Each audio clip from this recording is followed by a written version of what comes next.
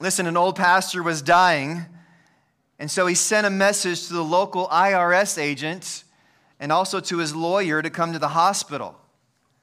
When they arrived, they were ushered up to his room, and as they entered the room, the pastor held out his hands, and he motioned for them to come sit on either side of his bed. The pastor grasped their hands, and he sighed contentedly, a smile across his face, and he looked up at the ceiling. For a time, no one said anything. Both the IRS agent and the lawyer were touched and flattered that the old pastor would ask them to come and be with him during his final moments. They were also puzzled because the pastor had never given any indication that he particularly liked either one of them. And so finally the lawyer asked, "Pastor, why did you ask the two of us to come here?" And the old pastor mustered up some strength, and then he said very weakly, "Well, Jesus died between two thieves, so that's how I want to go." A doctor, and a lawyer, and a little boy and a priest were on a Sunday afternoon flight on a small private plane. And suddenly the plane developed engine trouble. In spite of the pilot's best efforts, the plane started to go down. Finally, the pilot grabbed a parachute and yelled to the passengers that they had better jump, and he bailed out. A doctor, unfortunately, there was only 3 parachutes remaining, and so the doctor grabbed one of them, and he said, "I'm a doctor. I save lives, so I must live." And he jumped out after the pilot. Then the lawyer said, "I'm a lawyer, and lawyers are the smartest people in the entire world. I deserve to live." And so he grabbed a parachute and he jumped. And then the priest looked at the little boy and he said, "My son, I lived a long and full life. You're young. You have your whole life ahead of you. Take the last parachute and live in peace." The little boy handed the parachute back to the priest, and he said, "Not to worry, Father. The smartest man in the world just took off with my backpack." So I realize I'm not going to get any legal help from anybody in this church for at least 6 months after telling those jokes. Jesus said that he is the way, the truth, and the life. Jesus is the door to heaven. Jesus is the bridge that spans the chasm between us and our sin and the perfection of heaven. And we don't get into heaven with our sin marching in there like, "Here I am with all my sinful issues." We don't just get to march in. We need to be forgiven. We need God's grace and forgiveness in our lives. We titled today's message, "Walking Through the Door of Faith." And so I didn't have a whole lot to do this week, so I built this door. My 7th grade shop teacher said I would never build anything. And he was right, because my friend Paul built this for us. But today we're talking about walking through the door of faith, and on the threshold that you could walk over, it actually has the word faith there. In the last 2 gatherings, at the end of the service, we allowed people to come forward and walk through the door of faith. Actually come up on the stairs, cross the platform, and walk through those doors. And for a lot of people, today's been a great day to say, "You know what? In spite of all my struggles, my issues, I want to be a man of faith. I want to be a woman of faith. I want to be a young person who has real, genuine faith." Maybe it's a commitment to that or a restart in your faith, but it's a powerful thing to walk through the door of faith and say, "God, with your help, I will be a person of faith." Listen, being a person of faith in this world is not easy. Come on, somebody tell me that it's not easy. It's not for me. It's easy to coast. It's easy to be nice. It's easy to hang around the door of faith. But to walk through the door of faith and to really follow Jesus, that's tough.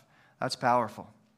So I went looking, as I was thinking about doors, I went online and I decided to try to figure out what the largest doors, perhaps the most impressive doors in the world are. And I found the NASA Vehicle Assembly Building. This building, incredible, the world's largest doors at the Kennedy Space Center in Florida. Each of the doors measures, are you ready for this? 456 feet high. The Statue of Liberty is 305 feet high. So it's a Statue of Liberty and a half on these doors. Incredible. The doors have to be that tall because the space shuttle is slowly moved from the building to the launch pad. And it takes 45 minutes to open or to close the doors. Incidentally, it takes 45 minutes for some of you to get off the couch and open your front door when it rings as well, right? Jesus said he came to lay down his life as a ransom for many, to pay the ransom, to pay the price for your sin and for mine. They thought he was coming to dominate Rome, to make life more bearable for the believers at the time. No, he came to seek and save the lost. He came to offer his life. If you have your Bible, Luke chapter 24 is one of the places in Scripture that talks about the resurrection. It says, early on Sunday morning after Jesus had been crucified, the women and placed in the tomb, the women went to the tomb taking the spices they had prepared, and they found that stone had been rolled away from the entrance. So they went in. Quick reminder, some of the men were afraid to go in. The women had the guts to go in the tomb, all right? So they went in, but they didn't find the body of the Lord Jesus. As they stood there puzzled, two men suddenly appeared to them clothed in dazzling robes. The women were terrified, and they bowed with their faces to the ground. Then the men, or the angels, asked, why are you looking among the dead for someone who is alive? He isn't here. He is risen from the dead. By the way, just as he said, Jesus died that we might have life. He gave his life that we might have life. The innocent died for the guilty. The sinless one went to the cross to pay the price for us, the sinful humans. The resurrection changes everything. It really does. It's not only possible to have the life that God intended for you to have now, it's possible to live this life without this fear of death, understanding that death is a part of life and that he can give you a peace that passes understanding. Listen, the vast majority of people in this world don't have peace about life and certainly death. And I want to show you a quick my story in our church of someone who's got to that place where they have peace about whatever God has. Her life is in his hands. This is Karen's my story.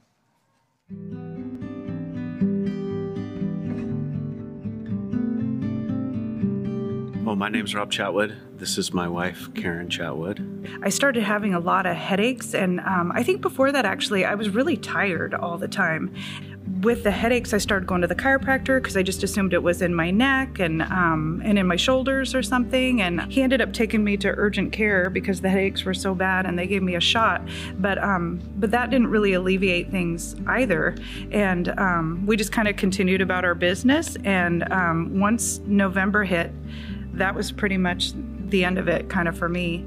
Rob ended up having some time off in the beginning of November, which he never does. It's kind of a busy time of year for Costco. So I'm so grateful that Rob was home because he was able to see the decline that I was having in my health. It got to the point where she wasn't even the same person. I ended up taking her to the emergency room at St. Pete's.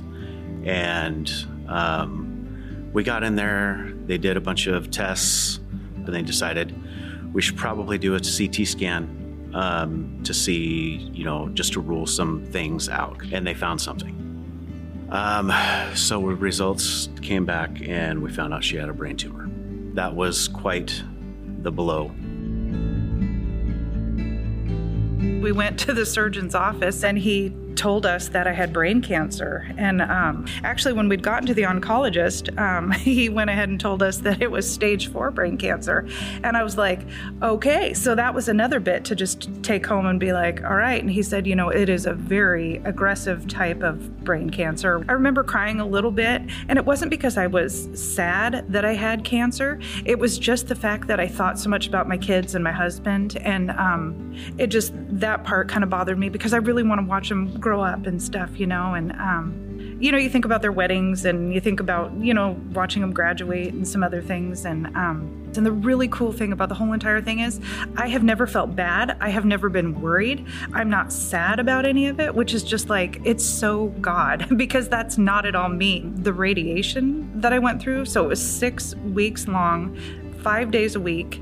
And it was so good. Just able to share freely about God to everybody because I could, and what are they going to say? Here's a person with cancer. They're just going to listen. And then I let them know that I'd be praying for them. So I have this list at home of people that I pray for every single day, and the whole entire process, I would say honestly, it's just been a blessing to us and to our family, which is crazy to say. You know what I mean? Brain cancer is a pretty serious thing. And looking back on it now, we can see that the Lord was lining everything up for us. Each step that we had to go through, everything just fell right into place right in front of us as we walked through it. I'm hoping that I'm cancer-free. Again, it just doesn't matter because I know where I'm going. And even if the miracle isn't for me in my physical body, it's for somebody out there. And that's huge. You know what I mean? And it makes it all worthwhile.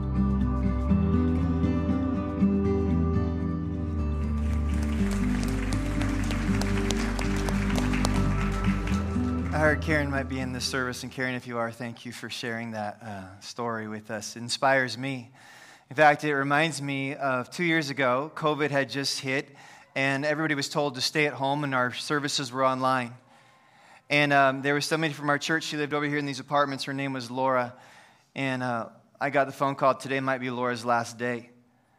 And so I got in the car, and it was Sunday morning, so I'm used to crowds and people praising God, and I got in the car and I drove down the street, and there wasn't a single car on the road. I mean, it felt like something weird was going on, and there was just nobody out in the roads, and it was like raining and sunny and just strange. And I drove to the home, and I went inside, and she was in a hospital bed in her living room. And we talked, and we prayed, and she spoke as much as she could, and I ministered to her as much as I can. And I remember walking back out to my car, just kind of presence of God, just shaking. And I thought, Lord, this is a very strange Sunday morning. There's nobody on the road.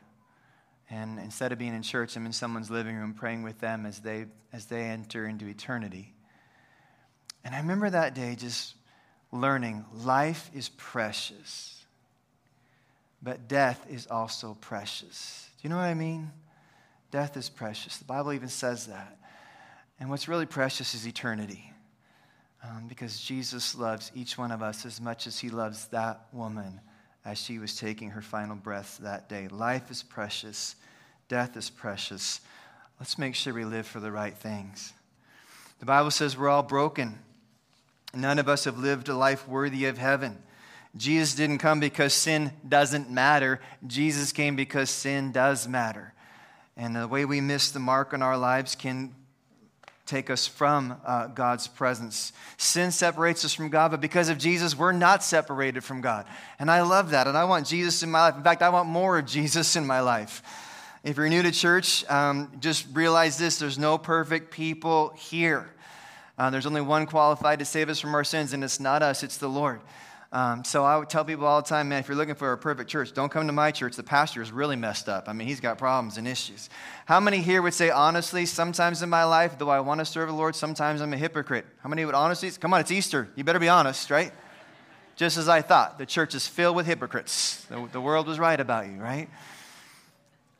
The reality is this, we can strive to be authentic, we can strive to be honest, we can admit our sinfulness and our need for a Savior, or we can somehow try to pretend that we've got it all together. We've been tainted with sin. We can't enter heaven without God's help. We need his help. And we don't make the cut. Sin condemns us all. I love to remind you of this. It's not just you, it's everyone who needs a Savior. Sometimes in the conviction of the Holy Spirit in my life, I'm like, oh God, I'm such a wretched person. How could I think that, say that, do that? How could I respond that way? But it's not just you. We all have this struggle. It's a human condition. And Jesus came to make it right. The chasm that formed between us and God has been filled. This gorge has been filled by the grace of God. That though we separate ourselves with sinful decisions, then darkness enters our lives and darkness falls across the land, that Jesus paid the price for that darkness. And he cleared the way. Our world is broken. Humans are outcasts from heaven. And whether we like it or not, sin doesn't exist in the presence of heaven. But Jesus showed up and Jesus paid the price. And listen, I want to say it this way. God's not trying to get people into heaven. He's trying to get heaven into people. I mean, think about what that means. Like sometimes we get this mindset like, well, we just got to live our lives as best as we can and try the hardest, and on our deathbed make sure that we pray a prayer, right? And the reality is this, if you invite heaven into your life, if you invite Jesus into your life, if you invite the Holy Spirit into your life, then the heaven inside of you is going to make sure that heaven is your home.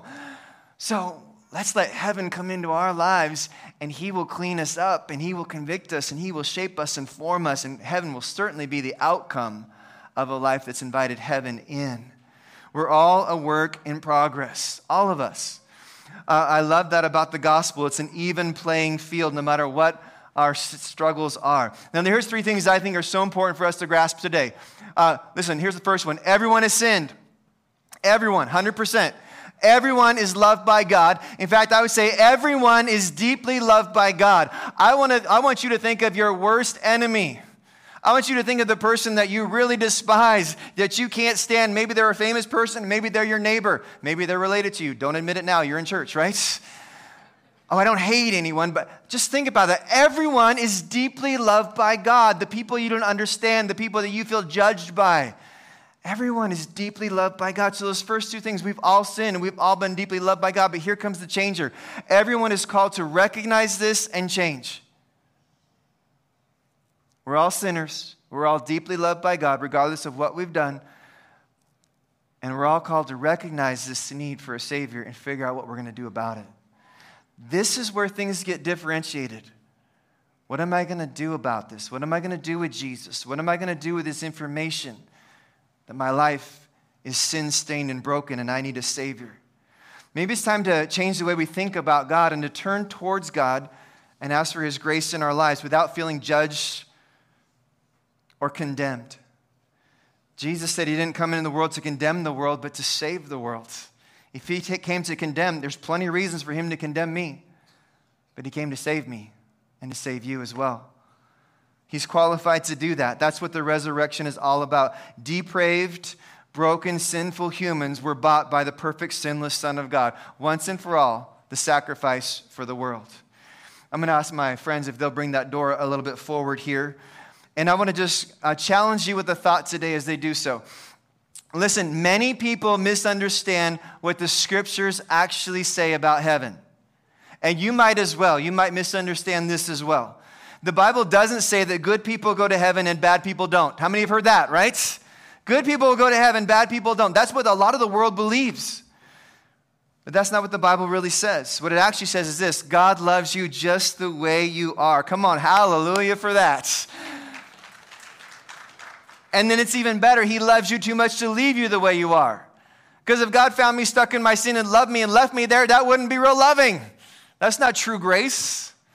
True grace is admitting that sin is real and admitting that we need to be saved by grace and that God can help me and change me.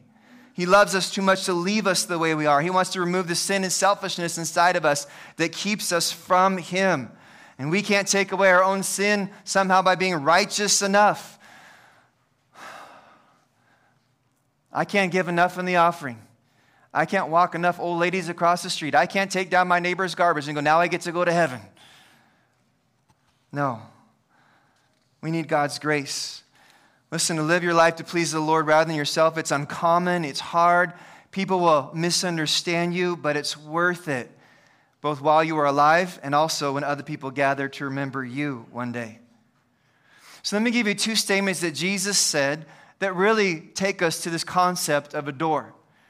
Jesus says in Matthew chapter 7, everyone who asks receives, everyone who seeks finds, and to everyone who knocks the door will be opened. Like Jesus actually says, will you seek me? If you'll seek me, you'll find me if you'll seek me with all your heart. And so there's this challenge, this invitation, come seek me. He doesn't force you to seek Him.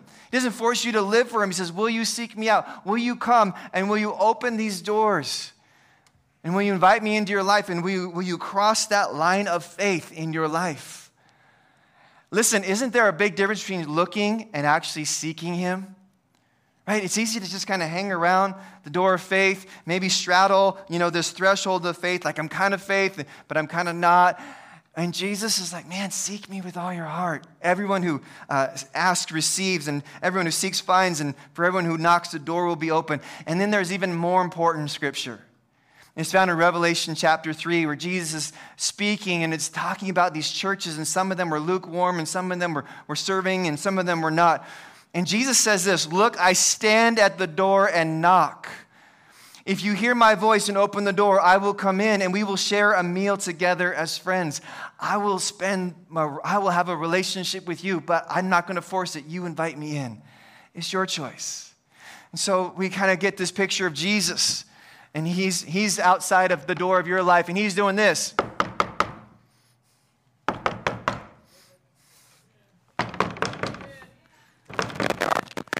Good, there are 2 Christians in the room. That's great to hear, all right? Like, at some point, you have to make a decision. No one can make it for you. Do I invite Jesus into my life to forgive my sin? Or do I just kind of keep going as I'm going? Do I cross this threshold of faith and enter through the doors of faith and figure it out as I go? Because you never have it figured out when you first cross the doors of faith. You just know you need God, and that's enough. Jesus chose to invite you, not force you, for him, to accept him, to receive him in your life.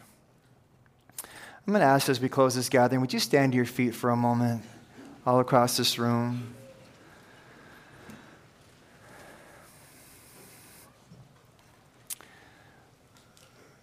I think it's important that we stop and we say something that really needs to be said. There is nothing you can do to make God love you any more or any less than he already does. Did you hear that? God doesn't love you more when you're good. He doesn't love you less when you're bad. He loves you as you are. Listen, not as you should be. He loves you right the way you are. And he loves you so much that he won't leave you the way you are. He wants to transform you into who you were created and meant to be. Would you bow your heads with me all across this room?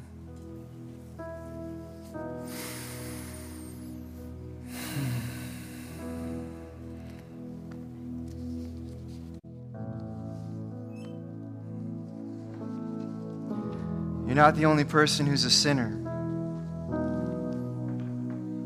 Sin affects all of us. You're also not the only person that God deeply loves. He deeply loves all of us. The question is, are you willing to recognize your need for him? Will you recognize your sin and recognize how deeply he loves you? Will you do something about it? Or will you just go through the motions in life? Today's a day to say, Lord, I need you in my life. I want to be a man of faith. I want to be a woman of faith. I want to be a young person who's full of faith. And I don't have to have all the answers, but Lord, if you'll forgive me and lead me, that's the life that I want. I'm not qualified to take care of my own sin issues. I need your help. And by raising my hand today, I signify, God, I want your help. Make me a person of faith. If that's you, would you raise your hand really high and show it to God all across this room? Many, many hands. Lord, I need your help. I want to be a person of faith. Forgive me, lead me, help me, strengthen me. Anybody else want to raise your hand? Show it to God. You can put it down after you raise it. Come on, what a powerful statement to God.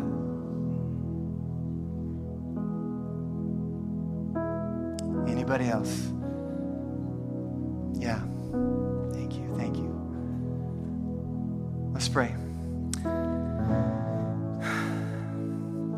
Lord, none of us have it together. We all need a Savior. We have different areas of need, but we all need a Savior. We all have struggles. We all miss the mark. And Lord, sometimes the devil's even convinced us that you're against us when it couldn't be farther from the truth. You're not condemning us. You came in the world to save us because you love us. You deeply love us. And so, Lord, we could live for a lot of different things, but we choose to center our lives on you. To be a person of faith in this world, it takes some guts. It takes conviction. Lord, I pray that heaven would come inside of us and the transformation would be supernatural as we submit our lives unto you. God, forgive us of our sins. Strengthen us and enable us to follow after you. In Jesus' name. We're going to close this service with a song. And it's going to be a powerful time as we sing, as we worship. And if you're here today and you're like, I'm a person of faith. I need to tell God, I choose today to be a person of faith. Maybe you're making a statement of faith in your life today. It's up to you, but if you would like to, during this song, I'm going to invite you to come up these stairs and walk through these doors of faith and just say, God, help me to be that person of faith that you called and created me to be. We're going to sing. We're going to let you come if you want to do that. In about 5 or 6 minutes, we'll be done, all right? If you want to come, you can come as we sing.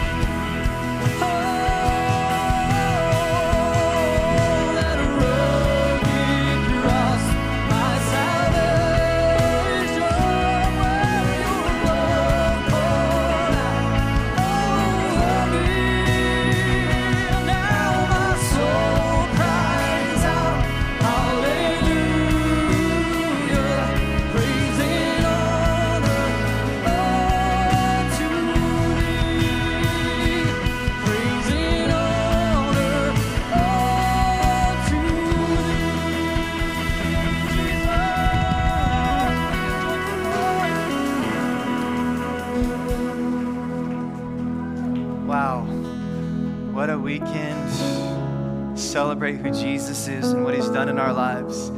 If you're here today and you still want to come and just make that statement and cross that threshold, that's completely up to you. You can still do that. If you haven't been baptized yet, there's a table in the lobby where you can make that happen, or maybe join one of those alpha groups and just get involved and grow in God.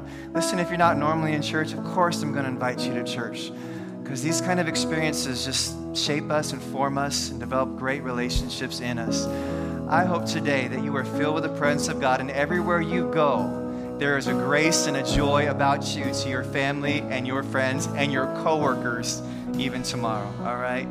Thanks for being a person of faith. It's not easy. I respect you and I admire you for it. God bless you. Have an incredible Easter.